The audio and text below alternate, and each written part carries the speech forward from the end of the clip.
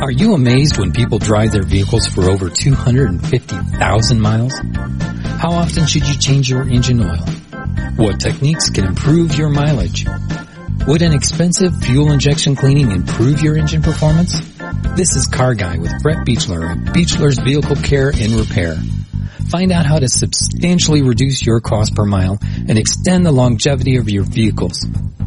Welcome to Car Guy with Brett Beechler on PeoriaLife.com. Good morning, Central Illinois. Welcome to another edition of the Car Guy on PeoriaLife.com. My name is Greg McCoy, and I'm here with our host, Brett Beechler. How you doing, Brett? Good morning, Greg. I'm doing fantastic. And yourself? Doing great. Today, our topic is buying and selling cars. And some people might wonder why somebody who runs a car repair place would talk about buying cars or selling cars, but actually there's a lot of connection there. There's quite a bit of connection. So I guess my first question is, somebody's starting to think about changing cars. We say buy a new car. We don't necessarily mean buy a new car, but a new car to them. What are some, in your opinion, some reasons that someone might sell a car and buy a new one? Good reasons and bad reasons. Well, some of the bad reasons I see are just emotional disconnect from the vehicle. The other reasons that I see are people have repairs that they've neglected and piled up on the car. Instead of maintaining them throughout the years, they kind of let them pile up, and they essentially turn around and say, look, I've got $1,500 worth of repairs. I'm just going to sell the car and start over and go get a different car. Essentially, that costs people money in the long run because of the turnover aspect of the vehicle and not addressing issues that are coming up on the vehicle that they currently own. So we always encourage people that when going through this, when maintaining cars and repairing cars, always keep up on the maintenance, because it's what I call an energy drag on the brain. Is if you have a huge weight that gets piled up over here of a $1,500 repair and maintenance expense, it basically what it does is it loads your brain and it makes you want to go, I'm going to scrap it and I'm going to go out and buy a $20,000 vehicle, which in the end, again, I always pound this and I always explain this to customers, educate customers. It boils down to cost per mile as operating expenses on a vehicle. So the good aspects of buying a car, we've been through this quite often with customers where we maintain their vehicles for thousands of miles, and there comes a point where either the frame of the vehicle is rusted to a condition that it's really not worth putting an investment of maintenance and repairs into the vehicle. And we've plenty of times have educated customers, pull the plug, time to look for a different car. It happens. I mean, they're vehicles in the Midwest, they rust. Certain things happen on vehicles. Under the belly of the vehicle, you have quite a few fuel lines and brake lines. And sometimes those can get into the hundreds of dollars of repairing those. And if you get a combination of fuel line, brake lines rusting, and along with the frame rusting, then it's time to start scrapping a vehicle, because you might take a $3,000 vehicle and do a $2,500 repair on it, and you're better off putting that money toward a different vehicle rather than a repair. So it happens. We don't try to get people to keep their cars until they're falling apart inside their garage. So you are in a position to be a kind of a counselor, right? So somebody has some major repair with their car. Transmission goes out, engine blows, whatever. You can kind of look at it and say, it's going to cost you this much, and maybe it's worth, because if somebody hears the bad news that it's going to cost them $2,000 to repair their car, emotionally they might say, well, heck with it, I'll just go and buy a new car. Maybe that's a good idea. Maybe it's not a good idea. Well, one of the words that comes into play with us is amortization. And Greg, you in the real estate industry for many, many years understand amortization schedules and how they work out. And I always try to encourage folks, okay, one of the key questions we ask people is, what are your plans with the vehicle? Do you want to keep it as long as you can? Do you want to maximize the value, the life of this vehicle?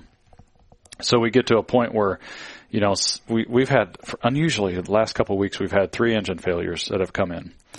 And one of them caused by a different location, one of them caused by not, reading their oil level on a consistent basis. Their oil got too low and it basically So that does happen. It does happen. And it was a newer vehicle, which was kind of sad to see. But, that kind of stuff, I had one customer looking at a, $4,500 engine, and it was a newer vehicle. And I essentially said to him, he said, ooh, that's a big pill to swallow. And I said, well, what are your options? Well, I can go out and buy a $25,000 car. I said, okay, that's a valid option. No doubt about it. But I said, what are your plans with the vehicle? The body's in good shape. The frame's in good shape. You take care of the interior of the car. There's no reason why if you put a 10,000-mile engine in this car, this thing won't last you another 10 years. So I said, you take the $4,500 and you amortize it, say, over 4 years' time. You're looking at less than $100 a month to be able to pay for this. Now you go out and sign yourself up for a $25,000 car, getting about the same performance out of this, and you're looking at $300, $400, $500 a month. And you're right. It really boils down to, I think any good shop should come alongside their customer and say, okay, I'm your partner. I'm not your enemy. How are we going to work together to maximize the life of this piece of equipment that is fairly important in your life? So that's our whole philosophy. Many people like it. Many people respect it. Some don't. Typically, those are the folks that are, making emotional decisions, and we've all made those emotional decisions. But you have to be really careful with a big money asset like this is don't let it chew up your budgetary expenses to where you're spending a lot of money on cars every month. And I mean that by saying car payments. Mm-hmm. Well, I think one of your points of emphasis, which is very good, is that buying and owning a car is a really big financial consideration. Mm-hmm. And so when someone wants to make that decision to move on to a new car, another car, they should seriously consider the financial aspects. Not that they shouldn't do it, ever. Absolutely. But just that they should be fully aware of what that is. For example, there might be some good reasons to buy a different car. For example, changes in circumstances. Mm-hmm. You have a family that now just had a third baby. Mm-hmm. They got to put 3 car seats mm-hmm. in their car, and a little teeny 2-person car just doesn't do it. So they've got to update to a minivan, the dreaded minivan. Well, you even see that with people that have sedans, and they may seat 5 people in the car, yes, in theory, but there are many times where I see husbands have to swallow that pill of buying a minivan, which to me it's a vehicle that serves its purpose.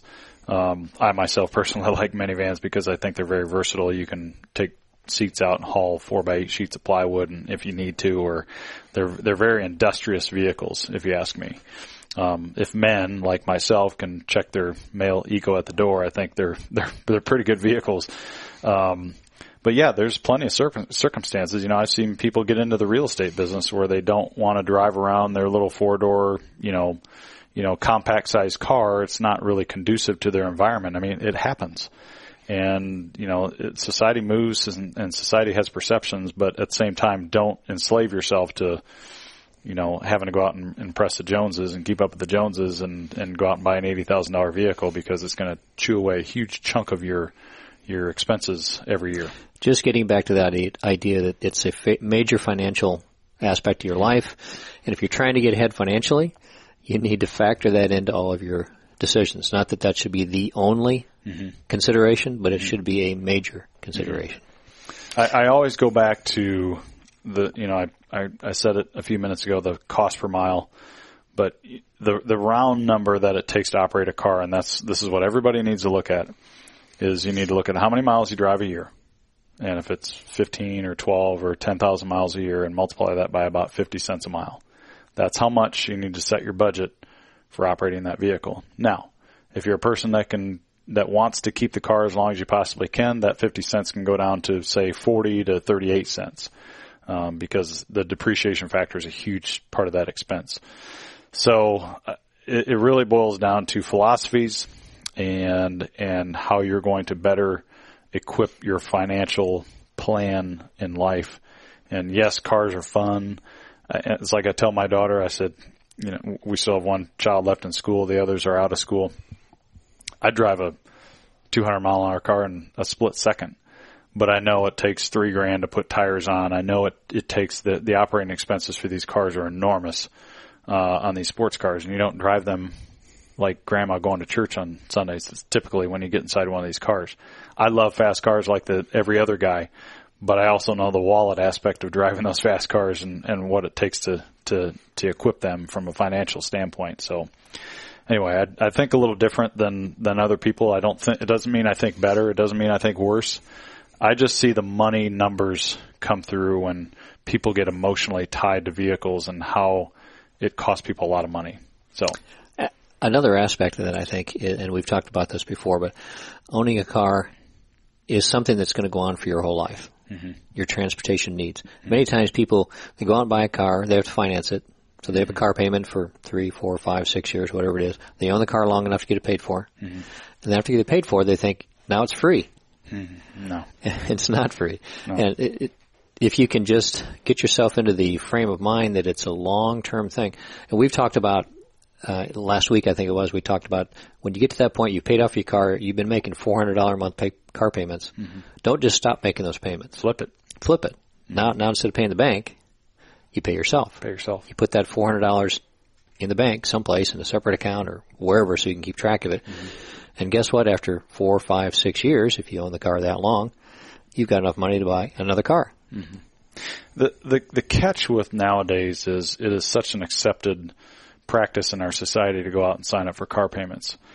And, I had a tech tell me one time, he said, Brett, you have to remember that, and he's a pretty wise technician I have on staff. He said, you have to remember there's a certain part of our society that believes they're going to have car payments the rest of their lives. That's just the way they think. They don't think any differently. But I had a couple of ladies in, I was probably 2-3 years back, and their car had failed, and they need to put a lot of money into it. And I said, look, it's time to retire the vehicle. Rust was setting in, rust in the frame. So they went out and car shopped, and they came back and, said, hey, Brett, we've got this vehicle we want to buy. It was a mother and daughter. We got this vehicle we want to buy. And I said, all right, let's sit down and let's do the numbers. And she said, well, it's only $15,000. And I said, well, what are your payments? She told me the payments are. We calculated out. There were $7,000 in interest payments. They were going to essentially pay $22,000 for a $15,000 vehicle. So I tried to help them out. It was one of those deals where I couldn't see that happen because they really didn't have the means to make it happen. So we ended up having a loaner vehicle that we were going to get rid of and move into the open market, and it was much less expensive. They were able to pay cash for it, but they would have been enslaved to whatever it was, $300 payments for 7 years, and literally they were not looking at the financial aspect of $7,000 of interest payments and how many hours they had to work cleaning houses. That's what they did for a living to pay for that $7,000. So it is our duty, whether it be as a fellow human being or an automotive shop, to help people understand those financial aspects of cars. I just think it's important. It's near and dear to my heart. I told you, Greg, or explained to you a couple of weeks ago, I went and spoke to my daughter's middle school. All the kids there, 250 kids, and I talked a lot about the financial aspects of vehicles. And I think it hit home with quite a few of them, and I'm sure there were quite a few of them that it went over their head and didn't resonate. They'll see someday, but I planted a seed. So, all right. Well, with that as a background, let's talk about buying a car. Mm-hmm. What are your thoughts about new versus used cars? Everybody loves a new car, right? Mm-hmm. Absolutely. It smells new. Nobody else has driven it. Mm-hmm. It's cool. What are your thoughts? So my thoughts on a new car, I go back to the equation of percentage of income. Percentage of income is pretty important, and it's kind of like a house payment. I think your magic formula is 25% of your income you should not exceed on a house payment. I think of cars the same way. You shouldn't exceed 25 to 30% of your income on the value of the vehicle.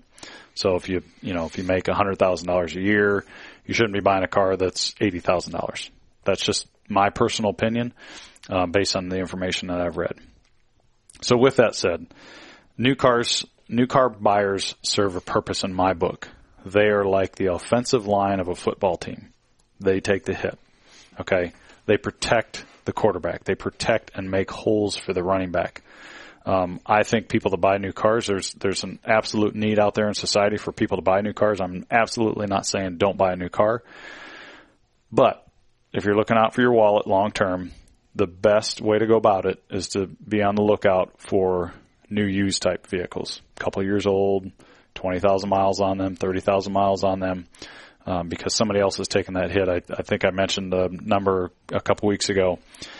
The average new vehicle loses 60% of its value in the first 4 years. So work those numbers and think about them for just a minute. So with that said, most people should be buying used cars. Most people in our society should be buying used cars. And I say that not to discourage people from buying new cars. Like I said, there's a time and a place for people buying new cars. And it's hard to resist that new car smell. It's hard to resist the old adage of, oh, well, you're not buying somebody else's problems. Cars are made so well anymore, there aren't too many other people's problems anymore. But with that said, we are big advocates of having cars pre-purchase inspections performed on vehicles. I say this because out of the hundreds that we have done at our business, and a lot of good shops do pre-purchase inspections, we have found literally thousands of dollars worth of fines on vehicles that you and I would have never found kicking the tires on a vehicle. So a good shop is out there doing a road test on a vehicle. And we say road test, and we go, okay, what's the purpose of a road test? Well, the purpose of a road test is you get an ASE technician or a qualified technician inside of a vehicle, turns the radio off, and listens for any abnormalities in the vehicle. I promise you, I could take a car down the road and go, okay, that's got some problem with a wheel bearing. There's something going on with the right rear control arm, or there's something going on with one of the sway bar bushings. Something's happening and something's going wrong. The average person might get inside of a car. It's like one of my technicians said, hey, you got a noise in your vehicle? Yeah. Well, turn the radio up. And it's a joke. It's a total joke. But the average person may turn the radio up and not hear a noise that is going to cost them money. I've heard people they play radios loud and they can't hear the brakes grinding, metal to metal. I don't understand it, but solve that problem. Just turn the radio. Solve that problem. Just turn the radio up. So the point. Let me get back to my point of doing a good quality inspection on a vehicle. We charge $99. And at first people, oh, geez, $99, that's a lot of money. But I can't tell you how many people I've had walk out of our business after they do that $99 inspection with smiles on their face going, thank you, because I never would have known this X amount of dollars over here existed that needed to be addressed on the vehicle without coming to you guys to know what to do on the car. So kicking the tires is cool. Road testing the car is good for a consumer. But if you're not in these vehicles every day and understanding what can go wrong, what noises cause, getting the wheels off, checking the variance on the tie rod ends, which is part of the steering system, checking the variance on the control arms and the control arm bushings, which is part of the suspension system, you're not going to see the things that you want to see on a car, period. It's not going to happen. You used an expression in that last series of phrases, kicking the tires. Mm-hmm. That kicking the tires, looking under the hood, that's the standard expression about checking out a car. What does kicking the tires do? I've never really figured that out. Where did that come from? I think it's kind of a male ego thing where, you walk around the car kicking the tires and making sure that tire pressures are okay or I don't know. I can't tell you how many times I've heard that expression in our business. I'm like, what does that mean, kicking the tires? What does that actually do? I'm sure it came from something. I don't know the history of it. Maybe I'll have to figure that out, but I don't know what it means. That's your homework for next week. Yeah. And also checking under the hood. The average person these days, when you check under the hood, there is so much stuff under there that is so complex. What is the average person going to know? I would not know. I mean, you can see if there's, here's the battery, and maybe sometimes you can't even see the battery. Yeah, many times you're not able to see the battery. The average person should know how, and I'm not belittling people, they should know how to check the oil in vehicles. You want to check the oil for level and cleanliness. And believe it or not, dirty oil is not necessarily a bad thing. That means oil is doing its job and removing the particulates and adhering, and then that's when you change your oils when it becomes dirty. So it doesn't necessarily have to be clean as a whistle. But otherwise, there's really not much the average person can look at. A lot of these engines, if you look at them, have covers to make them look pretty, which I think is kind of cool myself. But they hide a lot of things underneath the car, a lot of ugly things that people don't necessarily want to look at like they did in the olden days. So you're not necessarily going to be able to see the serpentine belt, for example. That's the belt that goes around the air conditioning, the power steering, the water pump, the air pump, the crankcase. you're looking for cracks per inch. You're looking for some type of wear on that belt. The average person's not going to be able to determine whether or not a belt is good. Looking at coolant condition, the antifreeze, the average person's not going to be able to tell. Even I can't get in a car sometimes and tell if antifreeze is acceptable or not. That's when you go back to the owner's manual. You look at the maintenance records compared to what the owner's manual wants you to do, and that's when it really comes in to determine, if a car is viable or not, or it needs other work. So. Okay, so a person has made the decision to look for a used car, and one of the tools that's out there, I think, is something called Carfax. What is Carfax, and how does a person use that? Yeah, that's a great question. So Carfax is a company that essentially taps into databases of automotive repair centers. Such as ours. You have to give them permission to tap into your database to find records that have been, services that have been performed on customers' vehicles. The catch is, a little loophole with Carfax is, if a customer has not had their car service, or has had their car service at a place that doesn't allow Carfax into their database, you're not going to know what services were performed on that car. This modern day and age, most shops are allowing Carfax to tap into their database to find things that have been done to vehicles. So in that sense, generally speaking, it's a good thing to have a Carfax report done on a vehicle, because you're going to know, generally speaking, what has been done to a vehicle and what has not been done to a vehicle. Does that include routine maintenance, like oil changes and so forth? It does. It includes routine maintenance, oil changes, factory maintenance, tires. It also includes any recalls that have been performed on vehicles. And by the way, recalls used to be like a shunned thing in the industry, but it's a very common thing that occurs on most vehicles, because there are so many bells and whistles on cars that it's not uncommon for most vehicle owners to get a recall notice in the mail to say, hey, we need to address this. The only thing you need to watch out for on recalls is that's kind of their way of getting the car in the door, so you can potentially find other things on the vehicle or not find legitimate things. So how does a person go about getting a Carfax report? You simply sign online, and you have to pay for it, of course, because they're a business that does hard and dirty work to extract that information. But you pay them an amount. I don't know what the exact amount is. It's been a couple of years since I've looked at it myself.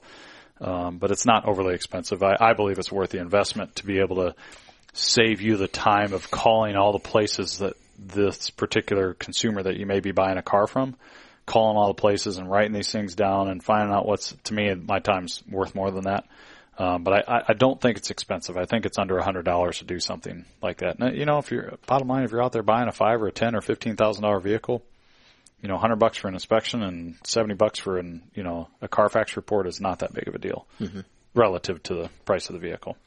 What about buying a used car from a dealer versus going private? What do you think? There are risks in both aspects. I think there's a comfort that goes with buying it from a dealership. A little peace of mind that goes with it. You're going to spend a little bit more.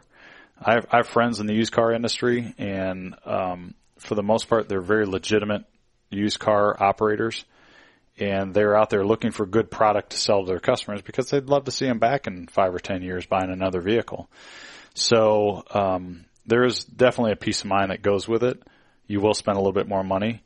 Now with the private, I've sold many cars privately myself. It generally is a little bit less expensive. If you were to go to Kelley Blue Book, you look at, there's private value and there's value of the dealerships that sell it. Because the bottom line is they've created a brand. They've created a brand that gives people peace of mind to come to their business, and they should be able to obtain a little bit more money for that vehicle. It's just common sense, to be able to give people that peace of mind. So I'm not opposed to private, but you have to be keenly aware of what goes on out there, because I can't tell you how many times I've seen people in our business come in the door and they have, 6 or 7 problems with the car, and they say, I'm just going to sell it. And 3 or 4 of the problems you can't detect with a naked eye. And I go, oh boy, I hope they disclose that information to the next buyer, because it's going to cost that next buyer some money. So I'm not saying it doesn't happen in the used car industry in terms of buying it from a dealership or a used car vendor, but the probability is less because those guys are in business and they want to see you back. So, what about Craigslist? There are lots of people that buy cars and cars. I've heard lots of scare stories about buying stuff on Craigslist. Yeah, Craigslist, I'm somewhat of a fan of. Most of my cars that I've sold, I've had older customers that I've helped out because they don't understand Craigslist. But I always took the vehicle to a neutral location. Never once that I've ever brought anybody over to my house to look at a car because I know the potential there. I always communicated via email. I never gave them my phone number right off the bat. If somebody was serious, I could tell if they were serious about buying the car. So Craigslist serves its purpose, but you have to be diligent and careful about Craigslist. And, some people don't want to deal with that risk aspect of selling a car through Craigslist. I think it's viable. I mean, it's a no-charge deal. The next step is to go something like tradingpost.com. I think that weeds out some higher potential candidates that, may not be your kind of customer that walks in the door that wants to buy your vehicle. So it's a legitimate place, but it also, with the free aspect of it, it can also gather up some unique characters. There is some danger there. Yes. Another problem I see with that is you talked about the value of having your car inspected. So if I wanted to bring a car to you that I was thinking about buying, that would be a good thing. But if the car is up in Chicago that I've contacted somebody through Craigslist, that's a little difficult. It is difficult, but I've had people buy cars from California in Peoria. I've had people buy cars from up north and down south, and they found us through AAA.com. And they will arrange the person who is selling the vehicle to deliver it to our shop. We'll do an independent inspection on it, and then email the guy the report and any pictures of things that are of concern. So, is it possible? Absolutely, it happens. That's just the name of the game.